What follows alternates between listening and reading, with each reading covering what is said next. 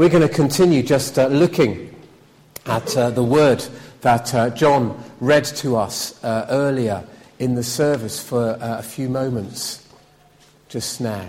And continuing our series of looking at the young church in action and looking at this incredible book of Acts. I came, when I was preparing the series for this term, to call this morning a wise move. And because that's what I really felt that the passage talked about. But as we'll see, perhaps the wise move that we see is a little bit different to the one that I'd first perceived. So let's continue. It'd be good just to have your Bibles open in front of you, if that was possible, just so that you can see what I'm referring to, and if there are bits that I refer elsewhere to. That would be awesome. So we're in Acts chapter 5, and looking 17 through to the end of the chapter. I wonder, does anybody remember who was the star, arguably, of the 1988 Winter Olympic Games?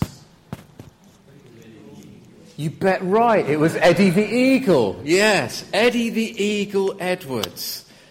For those of you that maybe are thinking, what are they talking about? Eddie the Eagle was a British ski jumper. That sport that we are so well renowned for jumping huge distances with a couple of bits of wood at the end of your feet. Eddie became famous because actually he wasn't very good at ski jumping compared to all the others. All the other nations who, it has to be said, do have big mountains and lots of snow as an advantage over dear Eddie. In many senses, he was a heroic failure. Although fair play to the bloke. Have you ever stood at the top of a ski jump and looked down? It's insane. It is so steep and it is such a long way down. You wouldn't get me doing that for all the tea in China. It's nuts. And dear Eddie the Eagle Edwards thought, I'm up for a challenge. I'll do that. Just so happened that other people were a bit better at flying and doing all that. As we look at this passage today, just struck me that maybe verse 36, the guy that's mentioned, Theudas or Theodas, the guy that's mentioned in verse 37, Judas the Galilean, maybe they were heroic failures. They set about to do something. I'm guessing they felt strongly about the way that the Romans were governing the nation, and they wanted to do something to rise up and take on the Roman authorities. But actually, they didn't manage to do very much for very long. As the Jewish authorities observed the early church, and they were uncomfortable. We've seen that, haven't we, through these first few chapters. The early church made the Jewish authorities uncomfortable. And Gamaliel, a respected Pharisee, incidentally, he taught Paul. He was one of Paul's tutors before Paul came to know Jesus. He was a respected man of the people.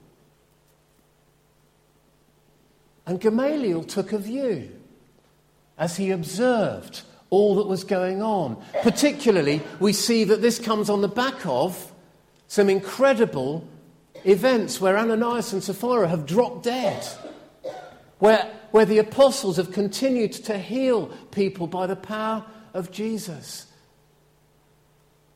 And people have come to follow Jesus through their ministry. And Gamaliel takes a view. And he advises the Sanhedrin in verse 38. I advise you, he says, leave these men alone. Let them go. Because, folks, if this is from God, then you ain't going to be able to stop it. Just as a little aside, one of the great wonders and testimonies of our Christian faith is that it has not been stopped by any amount of persecution, by any amount of any influence. The Christian faith has continued to grow and develop and spread through these 2,000 years. It is not a heroic failure by a few deluded souls, but it is the word of life. But that's kind of a little aside, just as you defend your faith and think about ways in which you can do that. It has the test of history. Now, I've often thought, and this is why I called this passage this morning, Wise Move. I've kind of thought, as Gamaliel was kind of a wise guy. What he said and what he did actually was helpful to those apostles. And that's what gave me the title for today. But in a sense, as I thought about it more closely, we need to be careful about taking his principle as a principle for acting in our lives. That kind of thing of, well, if it lasts, if it's got legs, then it's of God. Because actually there are plenty of things that last and seem to grow and seem to have a huge impact on our society, on our world. They've got legs, but they ain't of God. And so there's something helpful in there, but I'm not sure that we can take what Gamaliel did as a principle upon which we can say, well, that's a way of understanding whether this is for us, for God, from God. But there is actually a very wise move in this passage. Just think back over what we've seen over the past few weeks. Look back in chapter 4, verse 8. We see that the apostles, for the first time, are questioned. They're threatened. They're imprisoned. And then they're released. So having begun the church, they immediately get a hammering. But after they're released, the church continues to grow. The word of Jesus continues to touch people's heart, and his mercy and his grace and the blood he shed on the cross draws people to him. And the work of the Holy Spirit is incredible as people are healed, as people are able to speak in tongues that they had never learnt. There are all sorts of signs and wonders of God's goodness. But then we come back here, verse 18 of chapter 5. These boys are back in prison. Then there's a miraculous release. Angels come and let these guys out. And it seems like nobody knows about it. Because the guards, when they go looking, they're not there. What happened? But no sooner have they been released and they begin to go on doing their work again than they're rearrested. And they're grilled again. And they are flogged. They are beaten.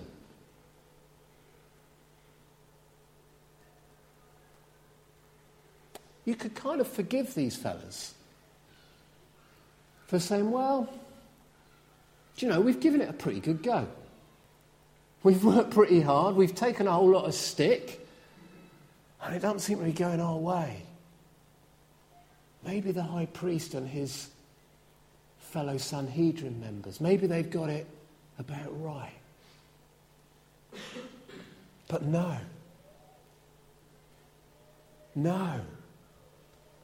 It wasn't a case of them giving their best, not really making the mark and giving up. No. You see, when the high priest restates his objection, Peter and the others make a very wise move.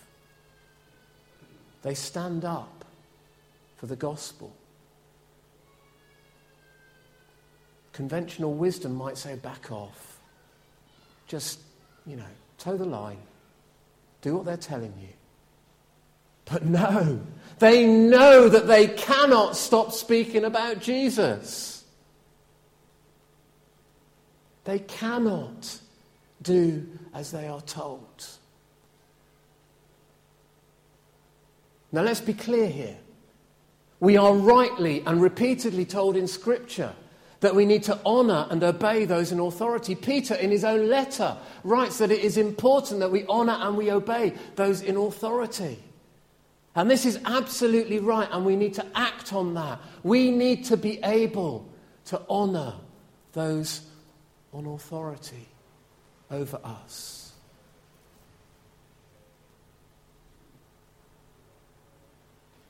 But you know, there are times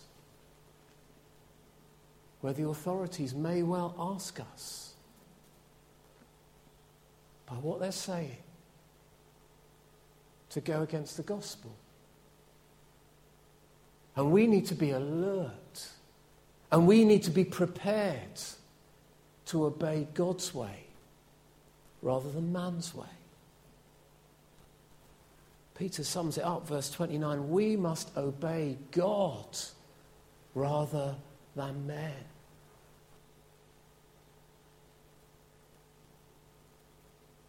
Peter is really clear there that obedience is important.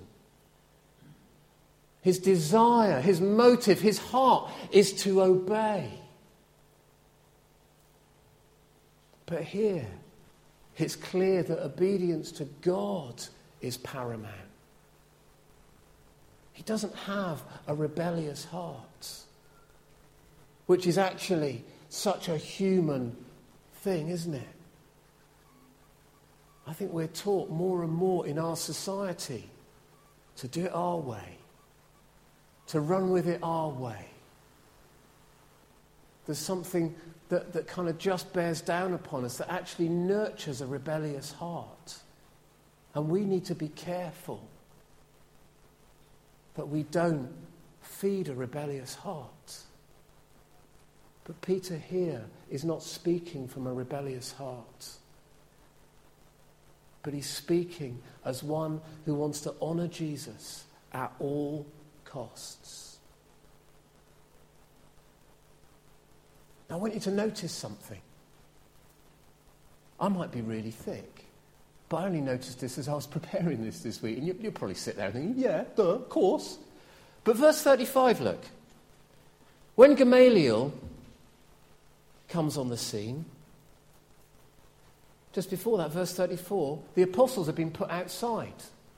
They're not in the room.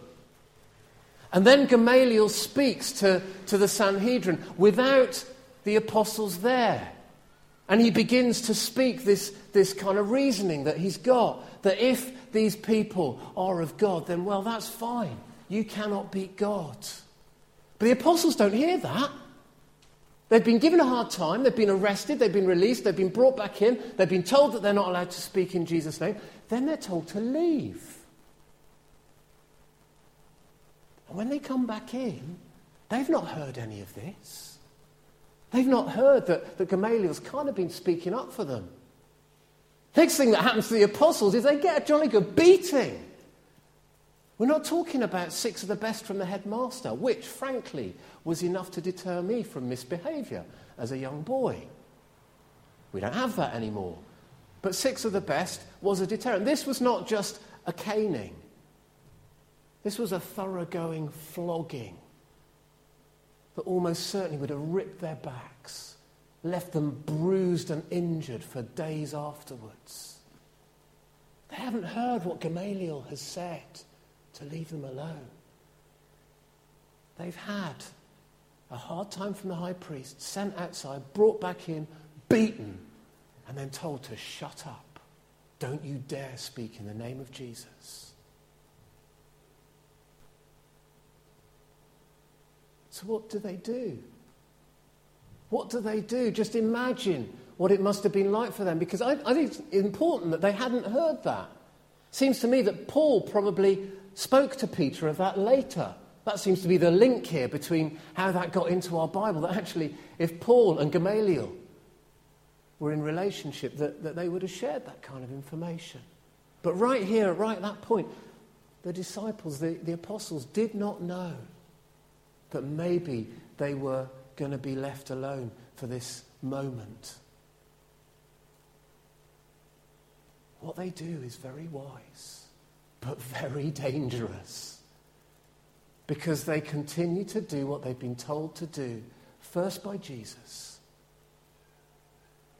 then reminded by the angel that frees them in verse 20. Tell the news of Jesus. And they go out. They go out rejoicing, not because they've been let go, but actually because they've been counted worthy of being disgraced for the name of Jesus. I don't know about you, but I find that quite challenging. Because I think I'd have been quite relieved just to be let go. Would I have been rejoicing that I'd just had a thorough beating because I followed Jesus? I don't know. But their wise move was to choose the tough path. Not because they liked it being difficult, but because to teach the good news, to live the good news,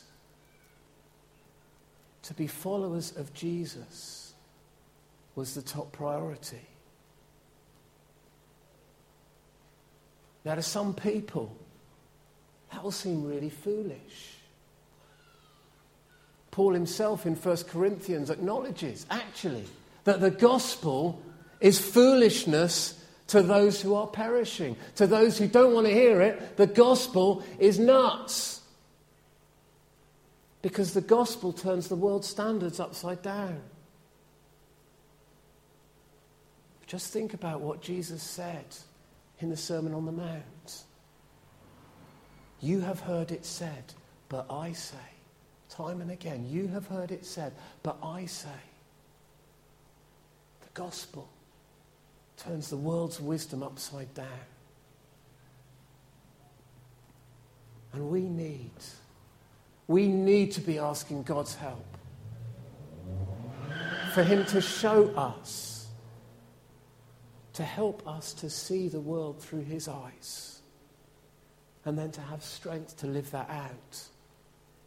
It's so easy for us just to make pragmatic decisions, things that just seem to make sense, but actually they forget the radical nature of the gospel in our lives.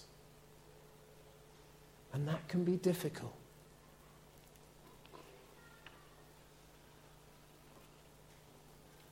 So how can we do this? How can we be in a place where we can begin to see the world through God's eyes? Because isn't there a danger that we can kind of become bullshit and obstructive and doer, naysayers? Can't do that, mustn't do that, begin to have kind of fixed pursed lips as Christians. There's a danger, isn't there, that if we try to hold on to God's standards, that's the way that we can become. And I think there is a danger of that, particularly if we go off into our own agendas and try to protect our own comfort zones, things that we believe to be right, and adopt a kind of a ghetto mentality. Because then the good news ceases to become good news, and it becomes about legalism, and it becomes about structure, and it becomes about what you ought to be doing, instead of the grace that Paul talks about, to be releasing people and enabling people.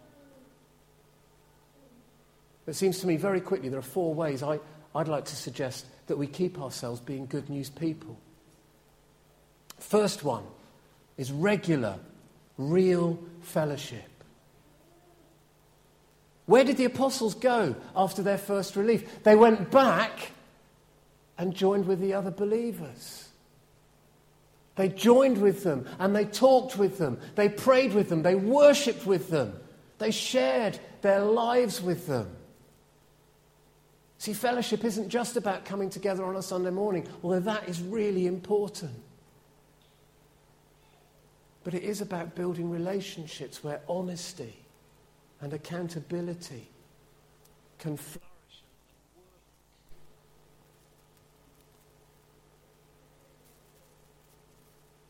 How are you doing that at the moment? How are you enabling your life to be shaped by other Christians? Because actually, if we're doing that, that is one of the ways that can help us keep our eyes looking towards Jesus and seeing things through his eyes. It would be great. We've got 3 house groups at the moment. One on a Tuesday evening, one on a Wednesday evening, one on a Wednesday morning. It would be wonderful if we had so many people wanting to join house groups and meet with other people and fellowship with other people that actually we had to kind of expand that and work that out. But actually small groups of people meeting in homes or in the stable or wherever it is can be really, really helpful in building relationship with others. Second way that we can keep ourselves being good news people is encounter with the Word of God. Here is where we find nourishment, encouragement, challenge. In this setting, but also with others on our own, allowing God's word to speak to us and to challenge all the other stuff that we take in day by day through our eyes, through our ears, through all that we do, that shapes us. We need God's word to be also shaping us. Thirdly, what we've done this morning in sharing bread and wine. It's not simply a ritual that in this fellowship we celebrate a couple of times a month. Actually, it's about remembering who Jesus is, what he's done, where we stand before him, and actually where we would stand without him. Because that's important to remember too, isn't it? Where would we stand without Jesus? We would be stuffed.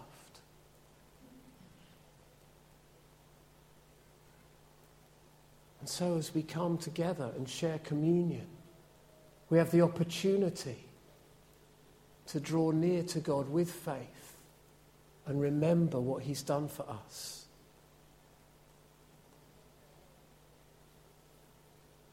And alongside that regular fellowship, encounter with the Word of God, sharing in the Lord's Supper, we need to be expectant that God would continually fill us with his Holy Spirit.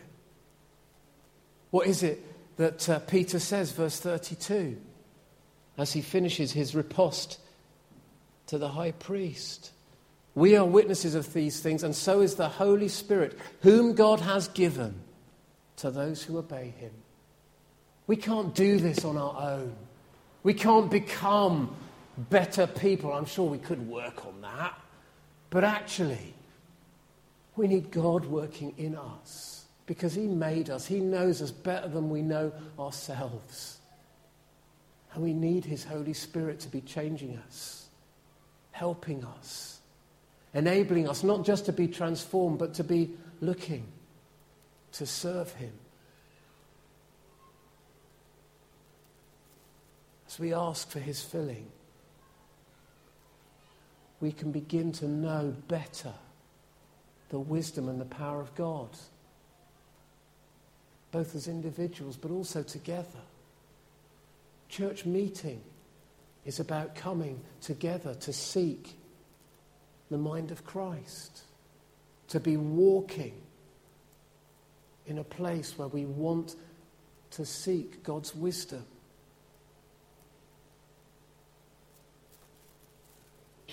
Nearly out of time, so let me just conclude with a couple of ways that you might be able to think this through. Maybe that actually this week, this day, you face circumstances where you know that you are swimming against the tide because of your faith. May you come once again today to the Lord for strength for boldness, for wisdom, for humility, as you seek to speak and to live and to act in a way that goes counter to the situation that you face.